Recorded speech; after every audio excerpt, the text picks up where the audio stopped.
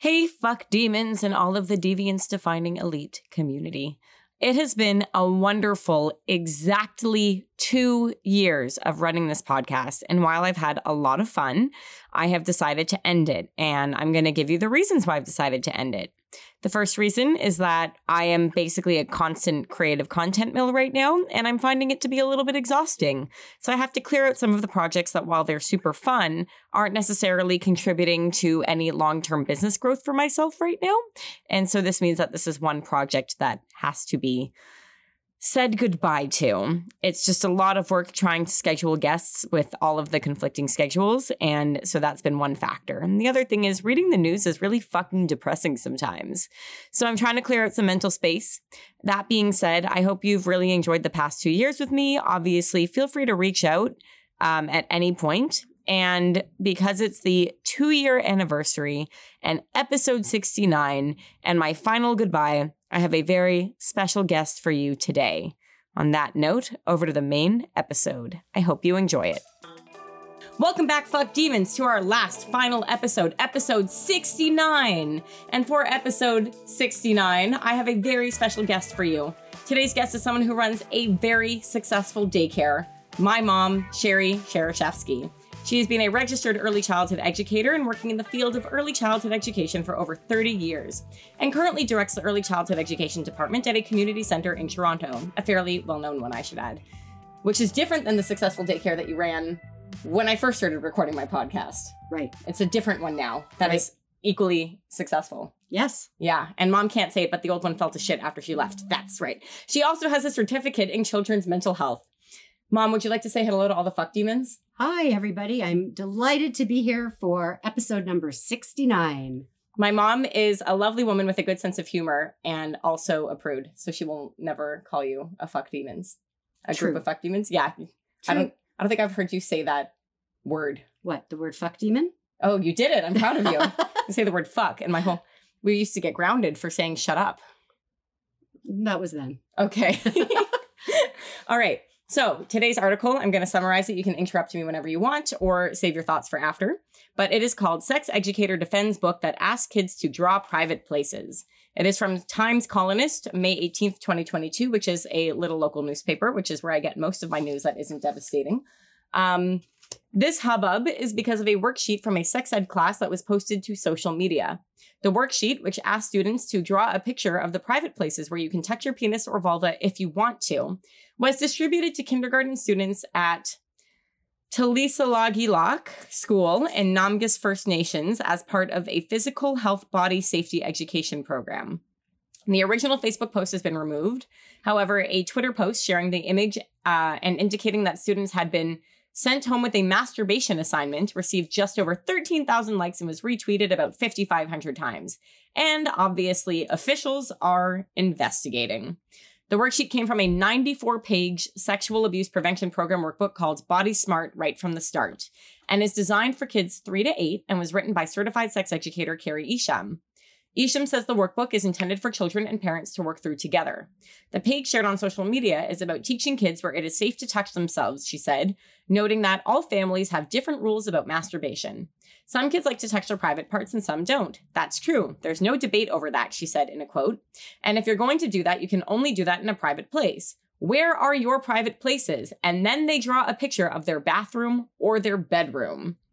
Isham said she has received hateful emails and death threats since the post went viral, but she's adamant that sexual education helps to keep children safe.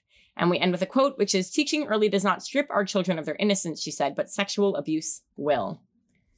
Hey, Mom. Yes. Do kids in daycares masturbate? They do sometimes. Normally, it is at nap time when they're on their cots. And when that happens, if that happens, the teachers will usually suggest that they go under the covers if they're not. And they may suggest that they do that at home. They talk about it and they say, something that maybe you should do at home. And they'll usually have a conversation with parents about it as well, that their child's doing that. Not in any way at my centers, not in any way that's negative, just that this is something that's happened. It's normal. And that they told the children that it's something that they should be doing at home in private. Not much more detail than that because it doesn't really need it. Usually parents take it very well and they may laugh or they may say, oh yeah, they do that at home too. Some parents are not as comfortable, but it's certainly a conversation that we'll have because it is a very natural thing for children to do. It feels good. It's soothing. And even babies will do it because there's a pleasure feeling that they get when certain areas are touched. And it's just normal. What's the word for when it's like not yet born, but not quite a fetus? Is it still a fetus? That like last third trimester thing? Depends on who you talk to. Well, those, the pre-birth fetus, whatever that is, they'll masturbate in your utero. Can you tell I don't teach pregnancy very often? Well, that's news to me. I had never heard about that. Yeah, there's like actual images of like these fetus forms, these pre-humans masturbating in utero because it's that natural and inherent to like being a human being. Yeah, pretty much. You sucked your thumb. I did. Yes. That's we had correct. Pictures of that in utero. That's cute. Mm-hmm. Good to know. So I guess my thing is when you had a parent that maybe had a different value system than what you were talking about them with, how did that go? What happened? Well, so sometimes teachers are very comfortable talking about these things, and sometimes teachers are not comfortable talking about these things. And often it's because they know the parents well and they know how they're going to react. If they're concerned about what the parent reaction will be, then they usually ask me to have that conversation. Generally, parents are quite open. The parents I've come into contact with are quite open and it doesn't particularly faze them. And it's often something that they've seen at home. It's just that reassurance that it's normal and it's natural and kids do it. And this is the conversation about just finding places that are private. If a child's doing this at daycare and they're underneath their blankets, and often we just let them be. It just depends. It depends. But the parents are usually pretty cool with it. And in the city that we live in. Yeah. Which, I mean, when I was doing my sex ed education course, one of the lead educator who was doing all of our seminars, she was saying that most parents are actually perfectly fine with their kids getting sex ed from schools. And most parents want schools to provide that kind of an education because they don't feel equipped to start that conversation and they need to have something to base it off of. And there's this perception that all parents are going to be very angry if you teach sex ed in schools or if you talk about sex at all, or if you talk about masturbation or anything like that. What do you think? I think that part of the problem is that, particularly with younger children, it's being called sex ed. I think that the naming or the titling of what the children are learning about is problematic because, historically, when you think about sex ed, you think about learning about putting a condom on a banana and learning about either abstinence or I don't know exactly what they're teaching now, but, safe probably sex. Still abstinence, but it shouldn't be. And, things about sexually transmitted illnesses and things like that. So obviously that's not what we're talking about in early childhood. We're talking about body parts, correct names for body parts. We're talking about, safe touches and private touches and, consent in a very basic way. Even things like educators asking a child if they want a hug, not just giving them one. So teaching at a very, very basic level that it's your own body and you have the right to say how it's touched or how it's not touched. So when parents understand that, often the stress or the concern dissipates somewhat. Yeah, well, this was when Doug Ford first got elected. There was a lot of misinformation being spread about the sex ed curriculum that had been passed by the Liberals. And if you got a translation of it, it was they're teaching your 4-year-olds about, gay sex. Like that's what was being spread around in order to say we need to repeal this because it was people who didn't necessarily speak English as a first language or didn't understand the system because they were new to the country, who were the ones who were part of his constituents that were adamantly advocating for the sex ed curriculum to be repealed, but it was coming from a place of misinformation. Exactly. Not a place of accurate information on what's being taught to kids, which is the same way that when you are learning your ABCs, you're not reading or writing essays in grade 1. No one's teaching kids higher level things in grade 1 when first it's, this is your elbow, this is your vulva.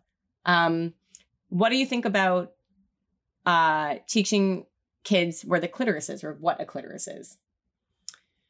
Well, I think if it's part of naming body parts, then it's a very natural thing. I feel like the youngest children that I typically deal with, we're looking more at the body parts that they can see directly, or to a certain extent feel, whether or not the clitoris is something that we're teaching them we're probably not, because I wonder how many of our educators are that familiar with their own bodies, which is also problematic. Right, that the educators don't themselves know how to educate. Yeah, and some educators, are much more comfortable with all these topics than others are, and I typically will send my staff on professional development that does look at these kinds of things. There are a lot of workshops for early childhood educators around, sex education for young children, and, talking to parents about having difficult conversations with parents. And some of those conversations may relate to, stuff to do with sex and bodies and things like that. And some are about other things, like their child biting somebody. But those are all parts of things that children do, and all parts of things that teachers have to have conversations with parents about. So we want to try and make them as comfortable as possible. In terms of the language and in terms of the labeling, I think it depends on the age group, and I think it depends on the context. It's always about context. Yeah, always. Speaking of, I think it's every educator, sex educator or not, it is their worst nightmare for a parent to take something out of context and post it all over the internet. Yeah. And I mean, when I was reading this article, one of the things that I kind of highlighted was, that the author said that if she was a parent and received the page from the workbook without context, she would be surprised too. And I think that the whole idea, because I did a little bit of research on the workbook and what it was for, what it was meant for, the audience, target audience, it's very clear that this workbook is meant to be a conversation starter for parents and children to work through together. It's not really supposed to be something that pages of it are being sent home for the children to do, or potentially even something that a conversation is had in a classroom and then this is put down on the table and the children are left to their own devices. It's something that an adult is supposed to work through with them. And I think that it's something that also needs to be discussed and explained to parents before a teacher starts using something like this. Because if a teacher starts using a booklet like this or a workbook like this without a conversation so that parents know what the children are doing in school, then parents are understandably going to be concerned and upset. I think it's all about open conversation, being transparent, hearing what parents' concerns are, addressing those concerns, and sending things home ahead of time, especially if it's something that's so emotionally charged as what children are learning in school about sex education, for lack of a better way of, terming it. And definitely this would be something that in my school, as part of our parent curriculum night, we would be talking about with the parent body, saying as part of, learning about the world and learning about ourselves, it's not just about what's your name, what are your parents' names, what are your common body parts. We're also looking at these kinds of things. And here is a workbook that we're planning to use. It's something that parents can be using as well at home, and we're happy to send it home so that we can do this together. It's all about partnerships. There's one context clue here that I think was interesting, which is this was a First Nations school with First Nations kids, which we, I believe, call Indigenous in Canada, but there's different terminology in different parts of the world. Mm-hmm. And one thing that I found interesting is that the Indigenous communities are actually at a very high risk for abuse, sexual abuse. We have the missing Indigenous women. Indigenous women are more likely to have to do survival sex work, mm-hmm. or just, or get trafficked because of the way that our institutions have set these communities up for failure historically. So here is a community bringing in a sexual abuse educator, trying to undo some of the harm that's been caused. And one parent takes offense and posts it on the internet. So I thought it was just an interesting, this is one community doing everything that you're supposed to do. And the educator gets punished. Although, she's not getting punished, but that the school is now going to have to defend their choices.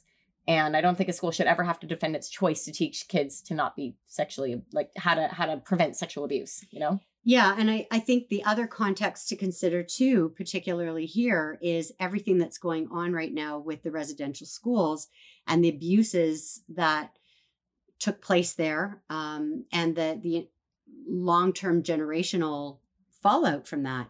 And, you know, while it's an amazing initiative to do this, I think it has to be handled very carefully.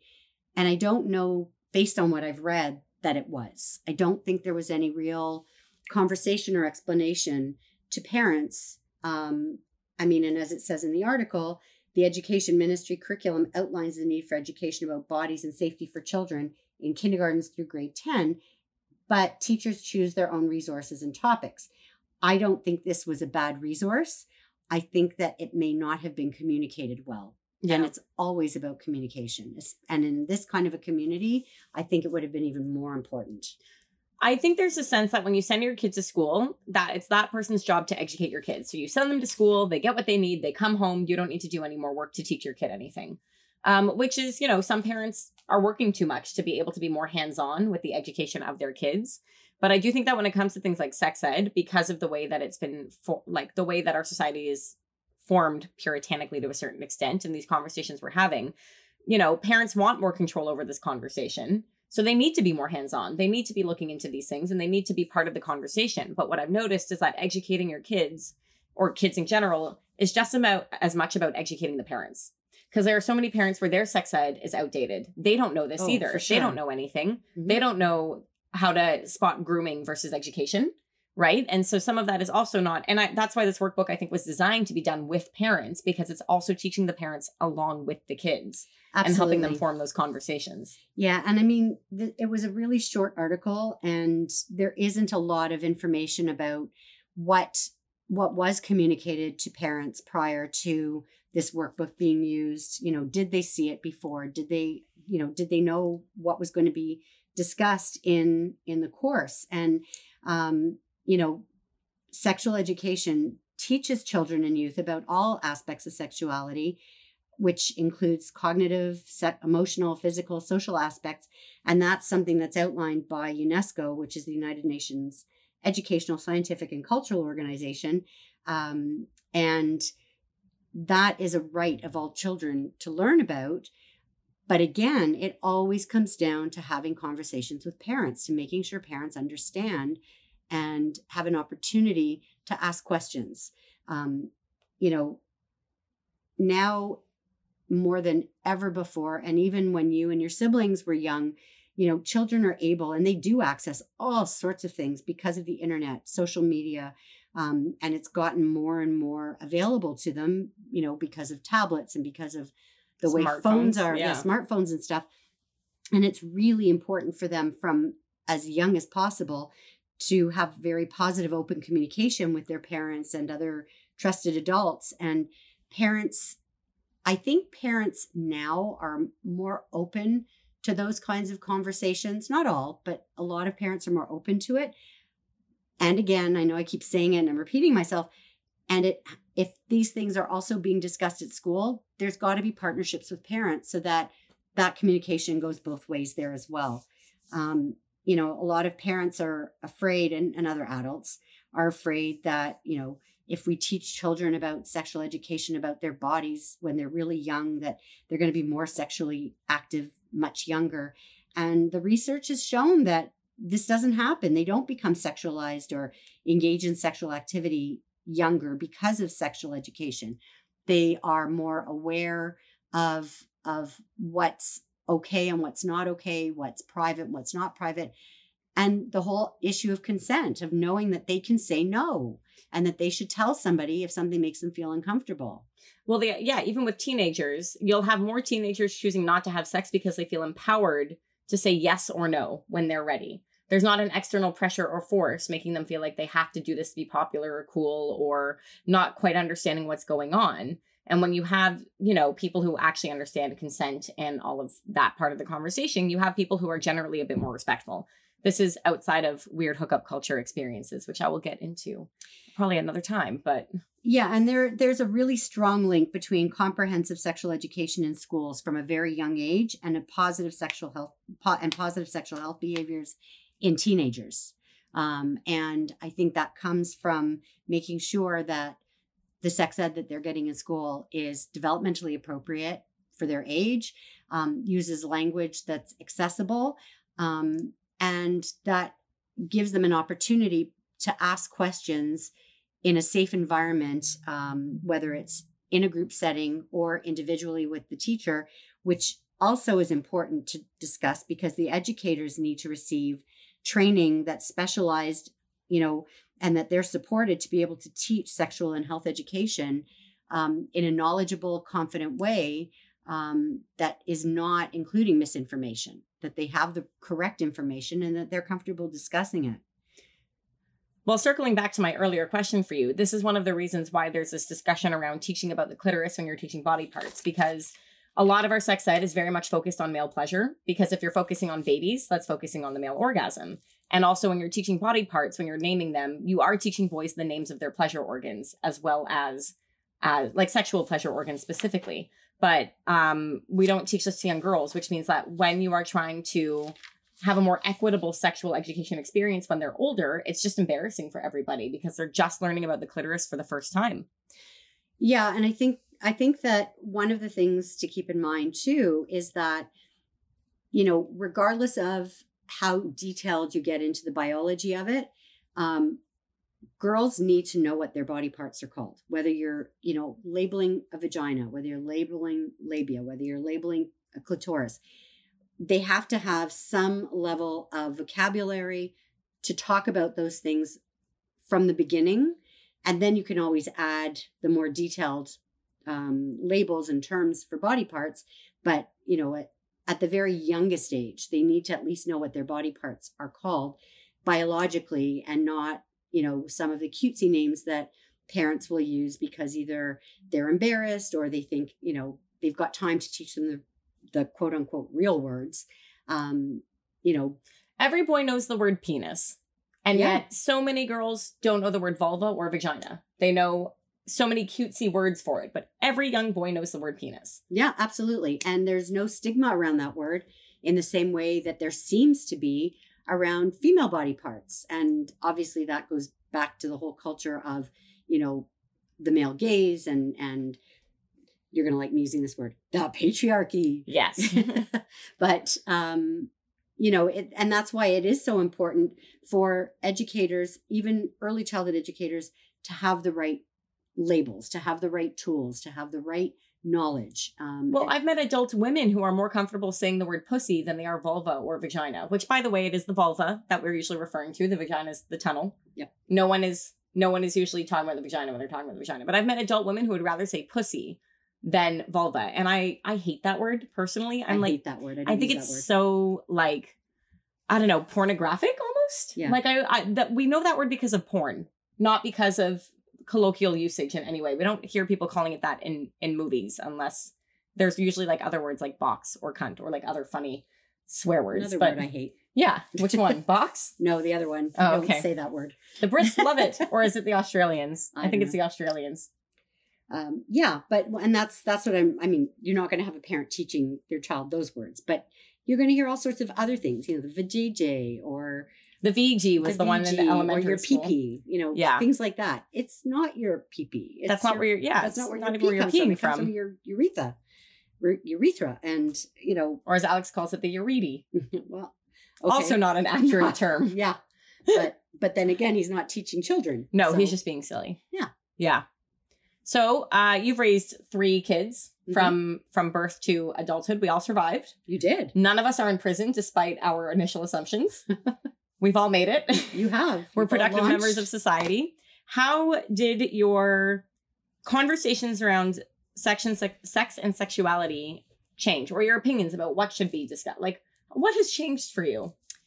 So let me take you back to the time of my childhood where My mother, who was significantly older than the average parent at that time, because she was 40 when I was born, at a time when 40-year-olds not only didn't have children, but if they got pregnant, were encouraged to end the pregnancy because nothing good could come out of it. And yet here I am, and I don't think I'm bad. So, you could disagree as my daughter, but I think I've done all right. Well, you're on my podcast, so clearly I like you. Well, that's good to know. So my mother never talked to me about any of this stuff. When I asked about where babies came from, she sent me off to my sister, who was 13 years older than I was. So, she was already in her late teens, early 20s by that time. And I mean, I kind of liked the way she handled it, which was that she asked me what I knew, and then she worked on filling in some of the other details. But the language that was used around my body was, my breasts were breasts, but nothing under the waist was really discussed. And I educated myself because I did not want to have children that I could not teach properly about these kinds of things. And I felt that it was incredibly important to build open communication right from the word go, where, nothing was off limits. I don't think anything was really off limits. And that my children felt comfortable coming to tell me the good, the bad, and the ugly. And that, I would try not to speak to them with judgment, so that they would feel comfortable coming to me, because I figured if anything ever happened that either they didn't know what something was, they didn't feel comfortable about something, or something bad happened, I wanted them to know they could come to me, and that I would be able to have a conversation with them, to protect them, to defend them, whatever they needed, but that they could come to me. And I think that overall, the language that was used was pretty accurate. There were words that I didn't use because I didn't know them at the time. And so those kinds of things we kind of learned together, I think. But I think in learning together, they also saw that it was okay to not know things and to find out, but to do it in a healthy way. And so I feel that, I really had a home where my children felt comfortable talking about these things openly. I know their friends certainly did, because they would come and talk to me about things they would never talk to their parents about. And some of them still do. Some of them still do use me as their, surrogate parent. And I'm thrilled. I'm thrilled that they feel that way. I remember one time picking up the phone for one of my best friends. I was like, hey, what's up? They're like, can I actually talk to your mom? And I was like, yeah, no problem. It was like, Mom, it's for you. And you're like, are you offended? I'm like, no, here you go. She needs you right now. Like, she needs a parent expert. And I remember just loving the fact that I had the mom that everyone knew that everyone else wanted to talk to.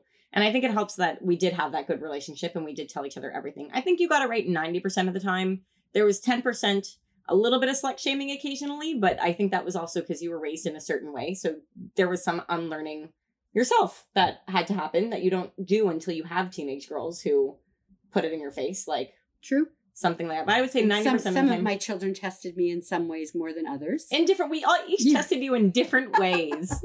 Yes. I would say. I think it's made me a better early childhood educator and a better person for speaking to parents in my, in the work that I do, and even the teachers in the work that I do. So thank you for that. Because you had such diverse children with diverse challenges. I don't know if I guess you could call them challenges. Why not? Okay. Experiences, dynamics. Yeah. There you go. Yeah. But I would say, yeah, you definitely got it right most of the time, to the point where when I was thinking of losing my virginity, I think I told you first. Mm-hmm. I told you before the guy knew. I was like, no, I'm going to talk to my mom first before it happens. And like, he was weirded out by that. He's like, just do it. He was an asshole. We all know that he was an asshole, but he was being weird and pressury about it. The more thanks to the way you raised me, the more he tried to pressure me, the longer I made him wait. Because I was like, nope, if you're going to make me feel like this, then this isn't the right time. And, you instilled you instilled that confidence. So the fact that I didn't lose or I guess I should say, I had my sexual debut at a reasonable time, but I didn't do the PIV thing until we'd had like a conversation about it. And you were like, well, I wish you wouldn't. Like, your response was, I wish you wouldn't, but I trust you and respect you and you can make your own decisions. And so I did. And I always felt confident to make them. Yep. And look at me now. And look at you now, a sexual health educator. That's right. Trying to empower other people to making their own decisions. But there's something to be said for that open, honest communication. There were many of my peers who were having, I think out of my friend group, they all used to make fun of me for being the last one. But I think that being the last, well, first of all, being the last one isn't a bad thing. I want to add two things, which was I absolutely was not the last one. No. Because there were lots of kids my age who were not having sex at that time, who lost or had their sexual debuts in university even, and did PIV for the first time in university. But there was certainly this perception amidst my friend group that like I was the last one. My friend Maya at one point was like, finally, we can talk about things again. And when I brought that up with her again, now that we're older, she's like, I was a dick. We were dumb teenagers. Like that was obnoxious. And I'm like, as long as we can all acknowledge that. Yeah. But I remember feeling like literally like everyone else around me was doing so much sooner, but it wasn't necessarily things they wanted to be doing. Maya's an exception. She was always only ever doing what she wanted to be doing. And she had a similar continues upbringing. to do so. That's correct. And she had a similar upbringing. But all of my other friends who were doing things that they didn't feel ready for had parents that were not having these conversations, creating a household where there was a lot of shame or stigma or just not that open communication without feeling like you would be punished. Yeah. I think, I think that, there was this study that was done in, where was this? Istanbul, of all places. And they actually did a study of doctors and nurses to find out what their knowledge was about sexual development and education for preschool children. And it was really quite interesting because, the period between the ages of 0 and 6, which is known as early childhood or preschool, is really critical because kids learn the fastest at that time. And the basis of a child's personality is formed, and they really need guidance from a source that's knowledgeable about these areas of development. And sometimes it's parents going to their doctors and their pediatricians saying, this has come up and I don't know what to do, or my child asked me this question and I don't know what to do. What do I say? And, the idea of sexuality is, generally attributed to adolescence, and it's kept separate from children because it's considered, when you talk about sexuality, really it brings to mind sex, intercourse, and being sexual and reproduction. And of course, preschoolers are not having sex and having babies, right? But it starts there. And parents have to have the place to go. And so anyone that has anyone who's working with families that have young children needs to be knowledgeable, and I mean, it comes back to the article that we started talking about, which is there's nothing wrong with having that kind of education or those kinds of conversations with children from a young age, and parents have to be involved. Yeah. All the way, including as adolescents and adults. Yeah, this conversation also implies that the only information a child could ever need or want is medical or about the body. But we're forgetting about that emotional component, which is what this workbook was also working on, is a lot of the emotional components around sex, sexuality. And one of the big hot topics right now in the like non-monogamy community is attachment theory. Or even just relationship and sexuality coaching in general. But specifically, like, this book came out fairly within the past 5 years, Polysecure, which I believe I lent to you. But it's specifically talking about attachment theory and how it relates to forming adult relationships or multiple relationships. But attachment theory and relationships are very big right now. And it's literally talking about how children attach to their parents in early childhood and how that impacts your relationships as an adult. Absolutely. So if we want to be talking about healthy relationships with teenagers, we need to be talking about healthy relationships and parenting kids in a certain way. Like, I have run into people who have literally said the words to me, well, my parents beat me when I was a kid, and look at me, I'm perfectly fine. Yeah. They have anxiety. They're conflict avoidant. They don't know how to resolve conflicts and never learned how to resolve those conflicts. And it's like, I mean, yeah, maybe you're doing fine, but you have all these other things going on that are related in some way to those early childhood experiences. And making a statement like that also implies that, beating your child is an option. And it's not. It's not, even if you were raised that way and you feel like you're fine. The same way that not having these kinds of conversations about anything to do with child development, it all should be a level playing field. Anything should be open to conversation, so that everybody's comfortable having these conversations. And unfortunately, there are still a lot of countries and cultures around the world where these kinds of conversations just do not happen. Women are not treated in the same way. They're not seen as human beings. They're seen still as property. They're not educated. And so these kinds of conversations are not going to happen. And, even though there's the internet and social media, what's being filtered, right? Because there are ways to filter these things. I mean, there are a lot of countries that filter what their population is able to see.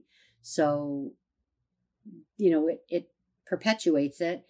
People leave countries to go to other countries and they come with no real knowledge of what's appropriate. Oh, that's open. That's I have definitely had certain experiences with that. Well, that's the same thing where if you have someone who doesn't speak the language or know the culture, there are certain European countries that when people want to immigrate, they have to take a cultural course upon immigration to learn how things work in this country. It's smart. Yeah. And also even just learning how our systems work. Where do you go when you need what? Yeah. The fact that where do you go for an OHIP card if you're eligible for an OHIP card now? Where do you find that information? OHIP is our insurance card for those not listening from the province of Ontario, Canada. Mm-hmm. So all of those kinds of systems are part of it. And then there are those cultural value things that they educate people on in other countries that I think would be important for here. Definitely. And that goes back to the whole idea of making sure that whoever's working with children and parents is educated enough to be positive and be able to have conversations with parents about what the children are going to learn and to be able to answer the questions and provide the resources that the parents need so that they can all be working together.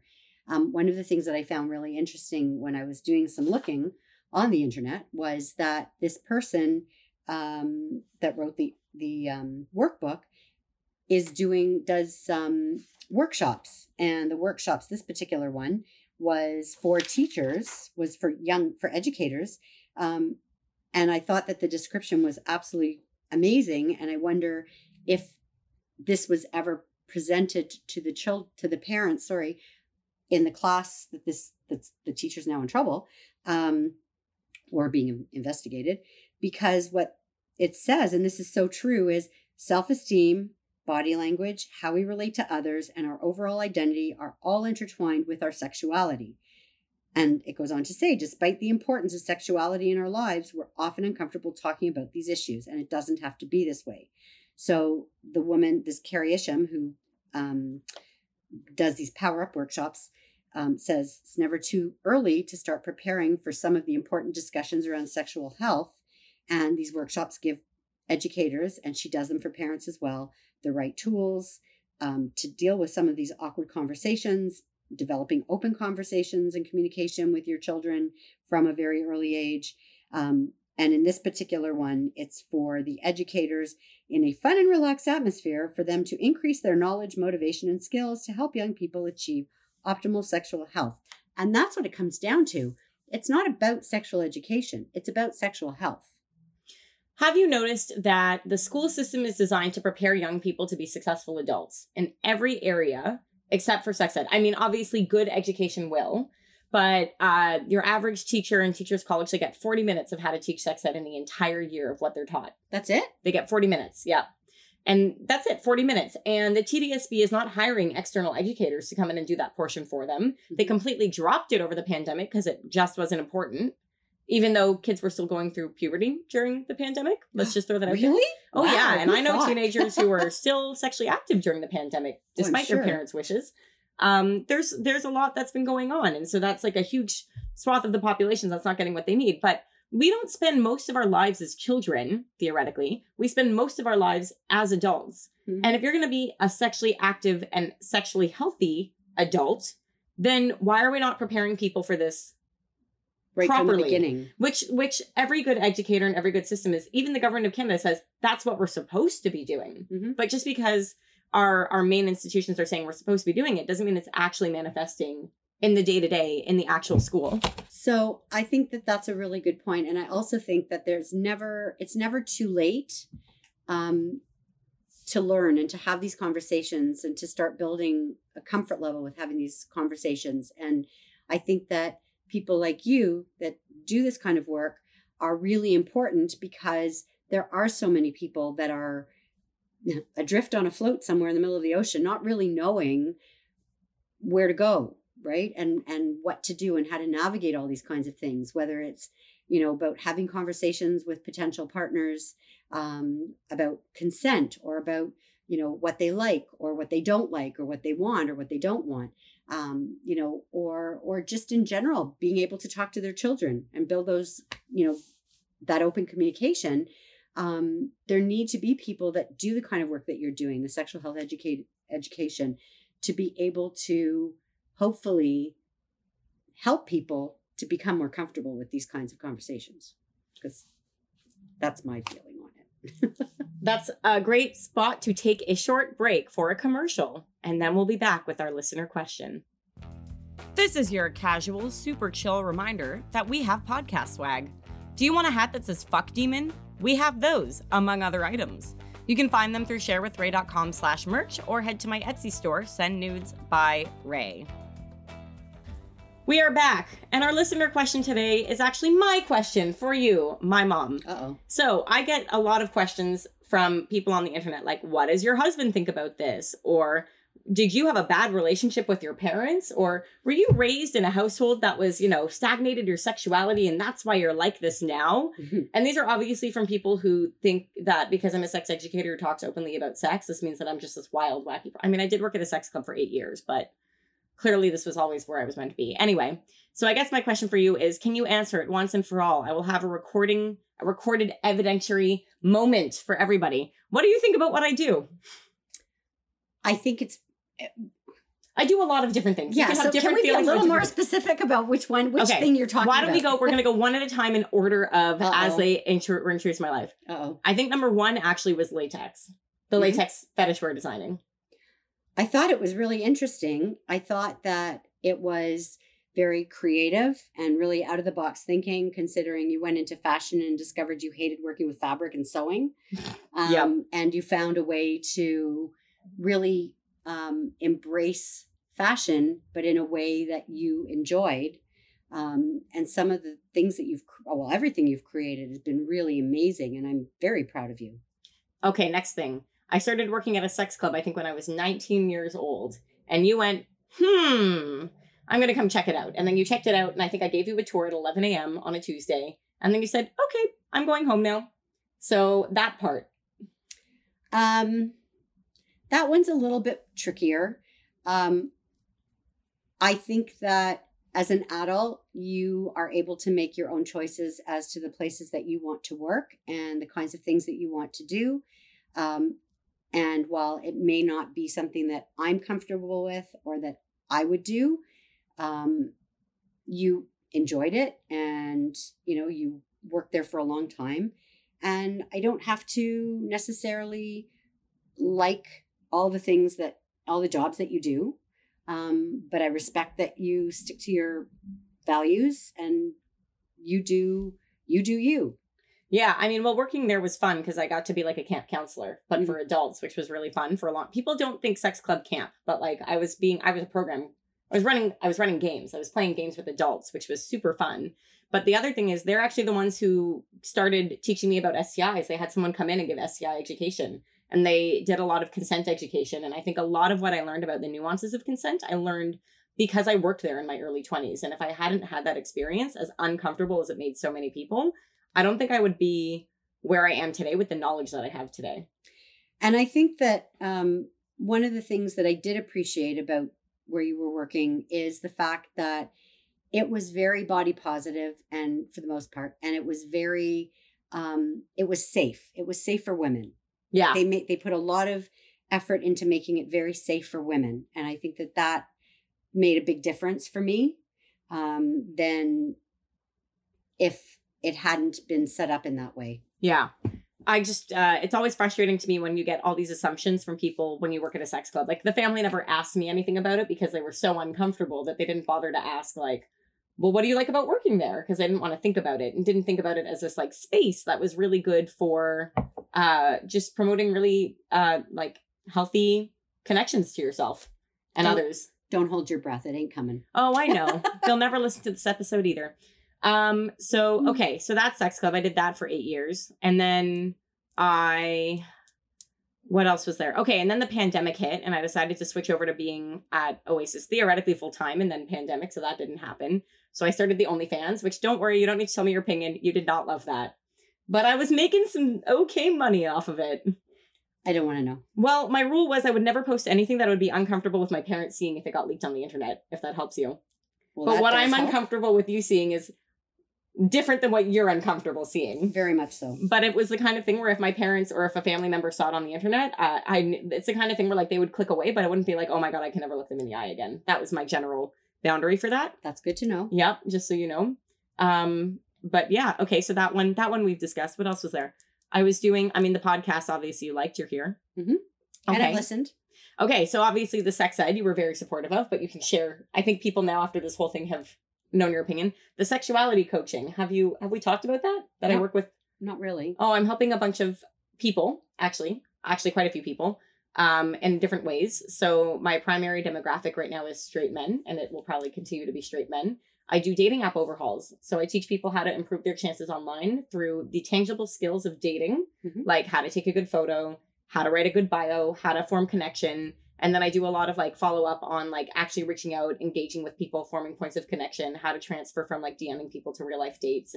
But I never you've gone with people to help them to sort of coach them or shadow them. Yeah. On to different places. That's correct. I have also helped people at certain sexual lifestyle places who wanted a friend, because I'm not an escort despite people's assumptions. But I have like helped people who want like a friend to go to those spaces so that they can learn how to navigate them by themselves, but do it with someone who's familiar. Because not everyone has a friend who's willing to go with them and is familiar.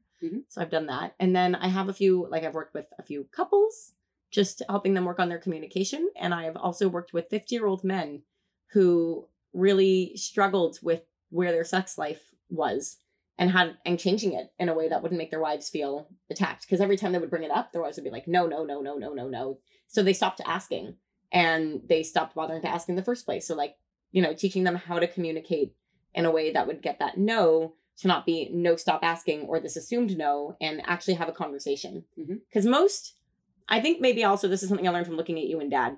Most married women, from what I can tell, from the few that I know, the many that I know, if they knew that their husbands were genuinely, truly unhappy, and this is something they needed to be happy, they would have the conversation. Absolutely. Right.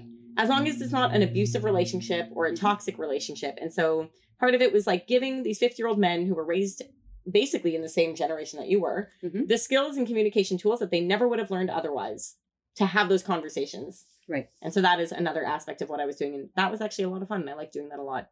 And anyway, that's what I've been up to. I think that's actually that whole piece of coaching and helping people with their apps and, going as a friend to help them understand how to navigate these kinds of things is amazing. I think that, everybody that has a life coach, everybody that has a financial coach, everybody that has, somebody that takes them and shows them the right clothing to wear.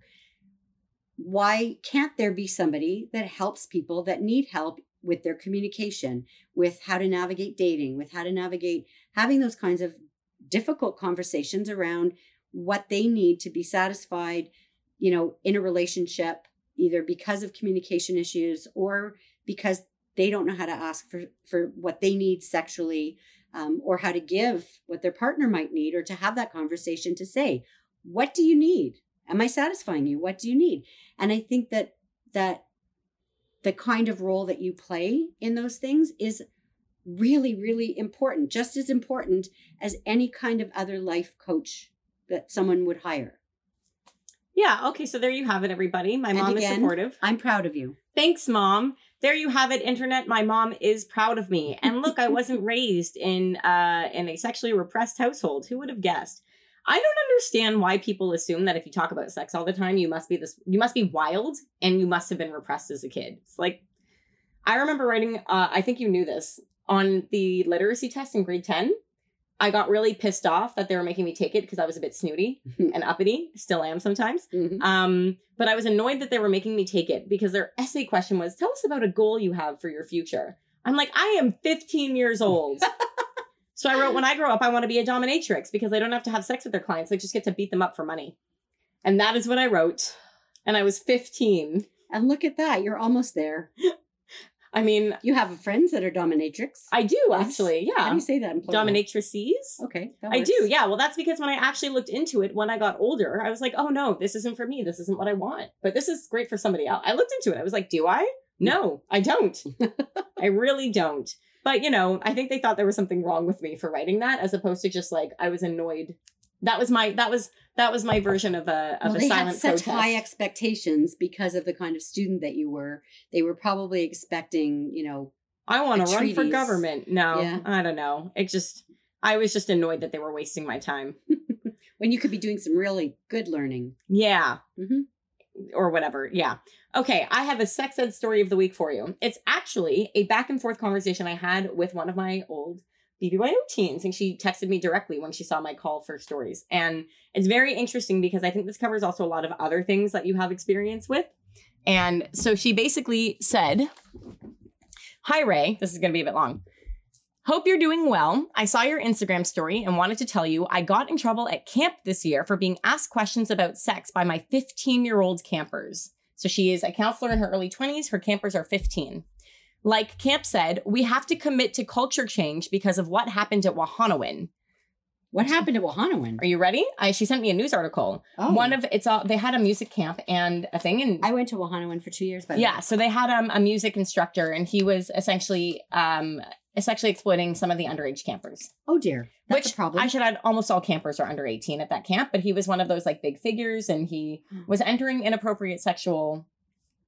there was some inappropriate sexual misconduct between him and some of these campers who were like under 17. Okay. Which I want to add that the age of consent is actually, I think, 16 right now, which is different than, but you can consent with things, but he was in a position of power over them. And that's why there are some stipulations around. Yeah. Well, when they'll say with underage people, I'm like, can we acknowledge that they're of the legal, like they are empowered to consent, and that's not what happened here. And that's important to acknowledge too. Okay. So that's kind of what happened. And then apparently there were some other sexual assault accusations at camp this year or something like that. There's always something. So she says, "So we have to have a culture change because of what happened at Wahonowin, but I didn't realize that meant having to tell my campers to be abstinent. I feel like my camp regressed completely. It's been a rough summer, and I just feel like, what is camp if your counselors aren't allowed to talk about these things with your older, mature campers?" So then she says, "I think that learning about sex, especially safe sex or even bad experiences from your staff and what not to do, is an extremely important part of camp. Like, yes, there are some unnecessary things, but my staff taught us about how to put on a condom and dispose of it properly. And that you need to pee after sex if you don't want a UTI. You taught me that. Nobody ever taught me not that. Not the condom thing. Yeah. I think it does completely differentiate from hookup culture." Oh, I asked her a few follow-up. "I think it does completely differentiate from like camp hookup culture because we're helping our campers understand good decision-making and helping them learn from our mistakes. I think the questions just need to be directed so the conversation doesn't get out of hand. The director, when I got in trouble, was like, we're not trained to discuss sex or sex ed." And she says, "But it's not sex ed, it's real life. Sex ed taught me biology, birth control, and abstinence, and these girls deserve to know it's more than that. It's just so disappointing that the fact that I got in trouble for having a conversation with these 15-year-old girls about sex actually baffled me. And the camp director was a camper at camp. Like his wife was a camp hookup before they got serious. At which point I said, could you imagine a world where staff training included sex ed? Both info people need to know as counselors and how to answer questions from campers and what is appropriate versus inappropriate." To which she said, "Yes, I'd honestly love if staff had proper training, especially at camp. Given the hookup culture and how they're trying to make camp a culture change. Like you can't just say culture change and not teach us how to direct these things with campers." So that's her story. And this is one thing that I think has been a main point of contention. This was a big struggle for me when I worked at the youth group as well. Sex is such an integral part of those experiences. And kids are going to camp and they are learning about sex. And parents seem to not understand that. Even the ones who went to camp themselves. Yeah. What is happening? Is there, when you become a parent, does like a switch in your brain turn off? Like, well, I think there's a certain level of wanting to protect your children from the world so that they don't get hurt and they don't get pregnant or they don't get sexually transmitted illnesses or other things that, you know, may be problematic as they get older or into adulthood. However, at our camp this year, as part of our staff training, we did do a little bit of discussion around what's appropriate and what's not appropriate to discuss with campers.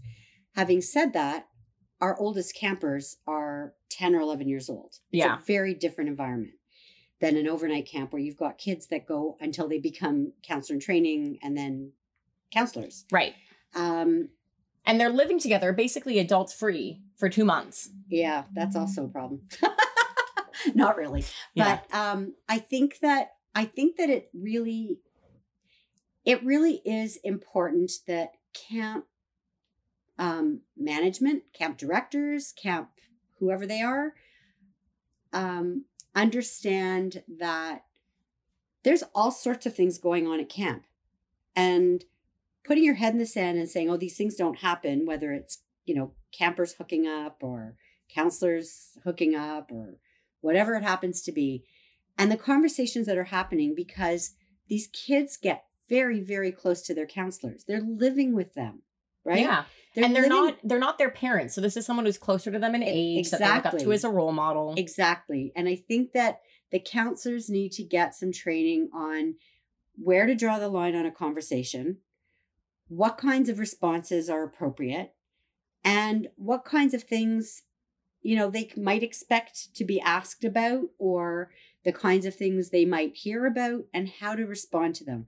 I think by saying you can't have those conversations, you create a situation like they might have with their parents, where there's no opportunity for them to learn about safety and health and well, if what's they can't okay. have these conversations, then how is that 15-year-old kid going to report the person who's been assaulting them? Exactly. Right? Like, they have to build that trust. And one of the ways that you build trust is by answering kids in an open, honest way. Yes, there's a line that has to be drawn at a certain point. You don't want counselors voluntarily, discussing their own sex lives or, that's those kinds of things. But if they're asking questions, you have to be able to use your judgment to answer those questions in a way that doesn't cross the line, but still gives them answers that they need in order to feel comfortable enough to come to these counselors that they're living with to say if something's happening. Well, this is why I did that whole mini series for YouTube just for fun when I had time over the pandemic. And one of the things that I had when I think I was 12 when I went to overnight camp, I was not ready for overnight camp. I was not prepared for genuinely, I wasn't prepared for the sexual nature of overnight camp. I was like a sweet, innocent kid who learned what a blowjob was literally that year from Jackie, who taught, not by doing it, but just someone said it. Oh. And then Jackie was like, this is what it means. And I was like, ew. Things have changed. Anyway, so...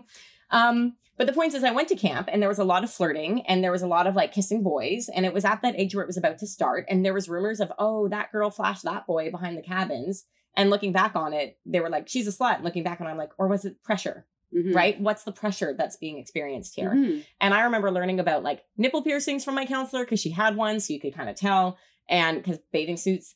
And also one of the counselors, we were asking about virginity. And she's like, well, I lost mine really young. I was 16. You should wait longer. Right? She's like, I don't think I was ready for it. And she's like, I don't think I chose the right person. These are the kinds of things she was saying by talking about. Yeah. And I just remember thinking this was the first time I was learning about these things or hearing about these things. And I wouldn't have gotten that anywhere else. Mm-hmm. And it's a shame that instead of empowering our counselors, our young people with accurate information and healthy information, we're just so afraid of someone using it to exploit a kid. And here's the thing, exploitation and grooming follow certain things. Mm-hmm. And so you need to tell the other counselors to look out for that in mm-hmm. their peers.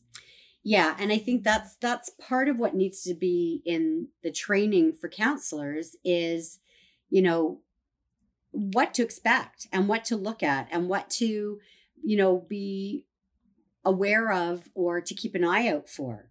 And also to be aware that these kinds of behaviors may not be from counselors that are their age. They could be from people that are the specialists who might be older, right? Mm-hmm. Or other senior staff members. Not to say that everybody at camp is grooming and exploiting kids, because I'm absolutely not saying that. The vast majority of people that work at camps are amazing. They're amazing staff. They're great with the kids. They're wonderful. But there are those that get into a position like this because of their interests in grooming. Or there's just also like genuinely, there are just rapey assholes everywhere. Yes, there are. Like, and I think that's part of it. Like they're going to be everywhere. And you can't punish one counselor for doing the right thing because this other counselor did not. And imagine if once again there was parental buy-in. Like, hi there, you need to understand that there is a chance your child will be learning about subject matter that is maybe not appropriate for them because they're at camp. And they're with a group of other kids their age who at their homes may be talking about these things, or which at school. Is right. They have older siblings, which is why they go to school. Right. And they have the internet every other time of the year. And social media. Did you know that the average age of a kid first seeing porn, not watching it for fun, but seeing it is 9? That's disturbing. Which is why we need to be educating kids about that earlier. Exactly. They see it when they're 9. They're a little bit scared. They're a little bit worried. They maybe click away, or maybe they're curious and they click back. But that's how you end up with these 11-year-olds, 12-year-olds watching too much porn, right? Because it's not, there needs to be conversations around it, and there needs to be parental blockers. But the point is that like you have kids who are as early as 9 going to camp who've seen this thing on the internet, and then they're, sharing that information. So imagine if there was some sort of other program where instead they got parental buy-in saying, this is a factor. We want to do better. We are trying to change the culture to make a healthier one, which is why we are going to be doing consent workshops, bystander awareness, and teaching our young people about sexual abuse at an age-appropriate way for each level. And we have hired external, we're working with this external partnership and these external educators to form that curriculum to come into camp specifically on this week to teach it the way that you would at school. The interesting thing is that the College of Early Childhood Educators has made it mandatory for all registered early childhood educators in the province of Ontario to do an extremely extensive, like 5 hours or 6 hours training on child abuse, safety, and awareness, so that we will, as educators, understand, the signs, what to look for. What does it look like if somebody is grooming a child? What's appropriate? What's inappropriate? When is it appropriate for someone that's not a parent, someone that works at the daycare, to see a child after daycare hours? Those kinds of conversations. And part of the training, which was that was quite disturbing, was, actual firsthand accounts from kids, from young adults, and adults who had been sexually abused by people who were in positions of power. And the other part that was even more disturbing was they had people that they were interviewing who were the abusers. And, it's very systematic. Right, like they themselves were also, or like... They weren't always abused as kids themselves, but some of them certainly were. Right. But just the positions that they put themselves in so they'd have access. Right. And it was, listening to them was really an eye-opener. These interviews was really an eye-opener. And it's something that people working with kids need to be aware of. And I'm really glad that the college is making this mandatory. All teachers in Ontario also have to do this training, but I don't know if it's the same training that we're getting from family members who are teachers that I've spoken to. It sounds like they're doing it as part of professional development as a group, and it can be quite, a number of hours and stuff. So I'm hoping that it's as intensive as the one that I'm doing. But I think that that's the kind of thing that camp counselors should be getting as well. Right. How do you identify it? How do you identify it in your peers? What's the report structure if you suspect that something is happening? And what are ways for you to make sure that you're not putting yourself in a position where this could happen, that you could be seen to be doing something. Well, I remember, when I worked at the youth group, I have a dirty sense of humor, and you're spending a weekend with kids. And I think I told you that was very much like a test in sleep deprivation for me a lot of the time. And here's the thing, when I'm that sleep deprived, like your filter's gone. Oh my God. Yes. You've seen my filter. People think I don't have one. I do. I have one, but I need to be like, alert and ready and like ready to go. And like, I can't be that sleep deprived. And I was like, I'm a 8-9 hours of sleep a night person. I was getting maybe 5 when I was at these conventions.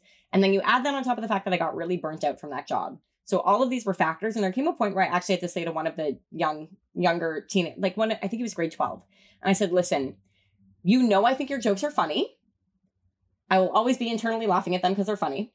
But we need to stop with these kinds of jokes with each other because this is not appropriate. Mm-hmm. And he was like, what do you mean? I'm like, listen, this is what groomers do. And I'm not that. Like, this is what they do. I am not that. I'm going to set up a boundary. We can't have these kinds of conversations. Like, I'm never going to get you in trouble for saying this with your peers. I'm never going to, like, I'm not that staff person. Like I was saying, like, I'm not that staff person. I'm not going to yell at you. I'm not going to tell you to stop. You just can't do it in a program when you're leading the room. You know what I mean? Like, wait, that's not it. But like, we need to stop this. Mm-hmm. And that's what I said. And then he eventually came up to me and would tell a dirty joke and go, I said, what did I tell you? And he said, I know you don't want to be grooming me. And I was like, Kate, this is more boundaries. We're going to create more separation. I was like, teenage boys, right? Yeah, teenage boys. Could you imagine, I have said this before, if one of the boys who is being inappropriate turned around and I was like, yeah, let's go. They'd fucking shit themselves. They'd be pissing themselves. You know what I mean? But also, but look at these teenagers, these high school guys who wind up having relationships with teachers, female teachers. Well, yeah, but those completely teachers, inappropriate. It's not only inappropriate, but it is very much like teenagers like to test boundaries. They are putting up, like, teenagers, that's part of it. They see themselves as adults to a certain extent, and they are testing boundaries. And let's be honest, in that peer group, if you hook up with a person in a position of power, that gives you cred. Yeah, for sure. There's all of that going into it. And it is the responsibility of an adult to say, stop. No, this is enough. We're 100%. Done. Like, absolutely. I get that maybe I was a bit inappropriate in that I told a dirty joke and I let us get to this point. And that was inappropriate of me. And I can acknowledge that. But this is where it ends. Yeah. Right? Right. And like, that was kind of where, yeah, it was just one of those things where I'm like, I can't imagine an adult having been in that position, being in that space, having that kind of familiarity. No healthy adult is going, yeah, I want to hook up with a teenager. No, that's for sure. No healthy adult is. And a real teenager. We can all have our fantasies and the schoolgirl and like whatever. Like, we understand that that's like pretending your mind. But like, in real life, these are children. They're not developmentally where you are. Sure. I mean, when I was in junior high, I had a crush on one of my male teachers. And, you know, he even came with his wife to the amusement park that we used to go to for the summer that Zadie was working at. Zadie is grandfather in Yiddish, for anybody who's wondering. And, you know, but that was, my parents invited him to come to, you know, to the park to visit, with his wife, and he was with his wife. And, you know, it was completely and totally innocent. Well, yeah, if you know, I had a crush, but there's no way it would have ever gone beyond me having a crush. And he probably didn't even know I had a crush on him. Yeah. Because that's appropriate. Because that's normal. Yeah. But if he had, you know, he actually ran photography club after school. And I signed up, A, because I thought it was a cool thing to sign up for. And B, I had a crush on him. Yeah. And, you know, here you are with other kids, of course, in a dark room. Lights are off, in a dark room, developing pictures with this teacher. Like, now, I mean, I wonder in today's culture and in today's climate, is that something that happens? Is there like photography club where you're alone in a dark room with a teacher? I think that kind of stuff, which is unfortunately always suspect now, which it wasn't then. Well, I guess the question is, we need to do everything we can to prevent abuse while understanding that it's not preventable entirely.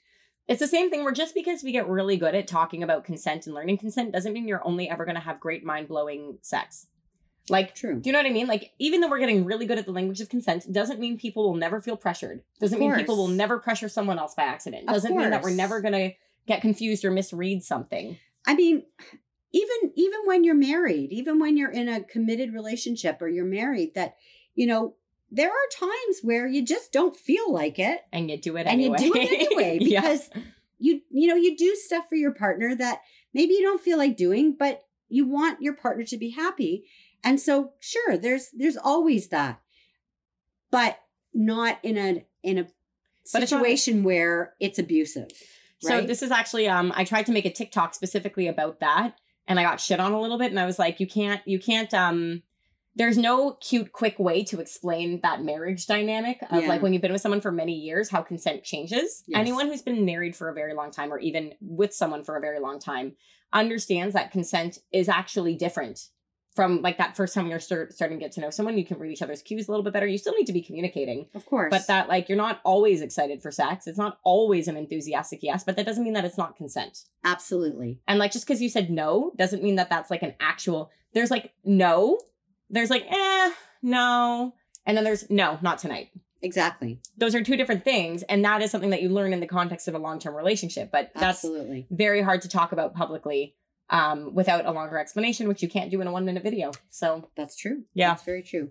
But going back to this counselor, I think that it's unfortunate that the education of the counselors isn't happening to the degree that it should.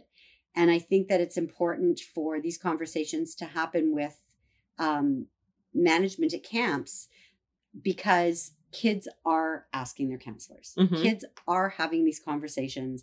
And it's Jewish camp. It's not even Christian camp. Well, like, that doesn't make it camp. But that doesn't make it any different. Camp is camp. Kids are kids. Oh, I know, but like, but I'm you saying know what that, the like, other thing is? Kids are having conversations and they're not always getting it right. So counselors have to be able to say, you know what? That actually isn't actually how it works. Or, you know what? That actually isn't really very healthy. Yeah. Or actually what you're thinking of is the clitoris. And it's actually a lot bigger than you think it is. And it's really important for you to have pleasurable experiences. And you should be demanding that from your interactions when you decide to do X, Y, Z. Exactly. Yeah. Because I think that camp is one of the places where you do get to talk about pleasure. Like, you don't want to talk about pleasurable sexual experiences with your parent or the 50-year-old teacher in the room. True. You know what I mean? Like, true. Like, you're learning that aspect. As she said, this isn't sex ed, this is life. This is true. And I'm going to assume that what she means by this is life is she's talking about all of those emotional parts of it that you can only learn by doing. Mm-hmm. You can have someone in a classroom teaching you how to recognize, abuse. But until you're in real life in that own situation, like realizing it for yourself, you're not going to understand or empathize or learn. So I think there's definitely something to be said here for like, what are you learning outside of a classroom and how are you learning that in other ways? And camp is such an important experience for that. It's why people send their kids to Jewish camp, because they know that it's like a Jewish life experience that you're not going to learn in the classroom, where you're just around other people who are like you in this way. Mm-hmm. It's important for those things. There's something else I wanted to say, but now I can't remember what it was. And it was about parents. I don't remember. Something to do with camp. I'm sure. Oh, yeah. Okay. So I got to meet a lot of the kinds of people who run camps, working in the spaces that I did.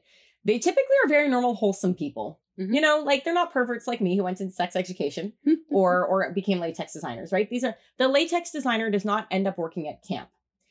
And so I've noticed that some of the people who become lifetime camp people, they're so wholesome in it that they forget that they need to have space for things that are, quote unquote, not as wholesome. Mm-hmm. They're like, we're creating a wholesome family experience where parents trust them to send their kids to us. And I'm like, yeah, that's true. But this is part of life. Yeah, right? Exactly. And, the joke when, you guys were younger and, my friends' kids were going to overnight camps and wherever they were going, the joke was, and even before, my siblings who were much older than I am, when their friends' kids would come back, and the standing joke was, okay, now we have to deprogram them for 2 weeks. Yeah. Because they've come back with language that's not appropriate, that they feel isn't appropriate. Eating habits, their just general behavior. Yeah. Because I remember I left camp and I was like, pajama pants are pants. And then I left and I was like, pajama pants are not pants. Exactly. Yeah. Those are not pants. Although it was for a while, that was the style. Yes. Still. Yeah. Yes. But so I mean, people have to remember what camp is about, right? And what what learning opportunities there are that you don't get in school, or even, being part of a youth group, right? Could you imagine if the Camp Health Center had, for the counselors who wanted it, STI testing? Because they're having sex. Oh, I'm sure they are. The most common symptom of chlamydia is no symptoms at all. Mm-hmm. So I'm just saying, could you imagine the outrage if people found out if I don't know if there would be, but if nurses just were able to have people pee in a cup and test for STIs if they needed to, if that was a thing that you could just privately go in, and there would maybe be the nurse on site who could also, while they're at it, be like, here are condoms. Here's the sexual health information you need. Here are conversations to have with your doctor when you go home from camp. That would be brilliant. But no one's going to do it. Or maybe not yet. Maybe not yet. Maybe in the future. Because you keep beating that drum, Ray. Connect me with the right people and I'll work on it. Hopefully one day the right person listens to my podcast. Listen, the Ontario Camping Association. If you know anyone. I don't know them, but I certainly can get you their contact information. Yeah, I'm sure they get a lot of different emails and information. But I guess part of it is it would be fun if I could reach out and do the kind of thing where, hi, I want to introduce myself. I'm a sex educator. I'm qualified to work with this category of people or certified for this. But there's a lot of conversations around this. And I'd love for us to have even a conversation around how can we create healthier interactions at camp. Maybe that might be worth having. Why not? Yeah, see how that goes. Remind me, I'll give you the contact information. Yeah. I want to have somebody that you can contact, but my goal for this year is to take some bystander awareness certification programs so I can get in with the fraternities next year. Ooh, good That's idea. the goal. Good anyway, idea. Any last thoughts, Mom? No, just that I think this is a really important conversation to be having. I think that, and I know I said at the beginning, and I don't want to, I don't know if I can say flog a dead horse because that's not really very nice, but I just think that it's so important in any conversation that people are having with young children, from an educator point of view, or even at camp or whatever it happens to be, that the conversations are happening with the parents, because the parents are the partners with whoever's working with their children. And you have to be sure that they understand and are, working with you, because you're not just working alone and teaching children. They're also learning at home. And everybody has different ways of communicating at home. But if you can get the parents on board and they understand what the purpose is and what the, material is, then the chances are much better that you won't have teachers being investigated because of something that they're doing. And it's all about context. It's all about clarity. It's all about transparency and communication. And isn't that what relationships are about anyways? Yeah. Well, that's it for Sex News with Ray. Thank you all, fuck demons, for listening. You know where to find me if you need me. And I guess that's it for the foreseeable future. Bye. Yeah, I'm going to end with a question mark. Bye.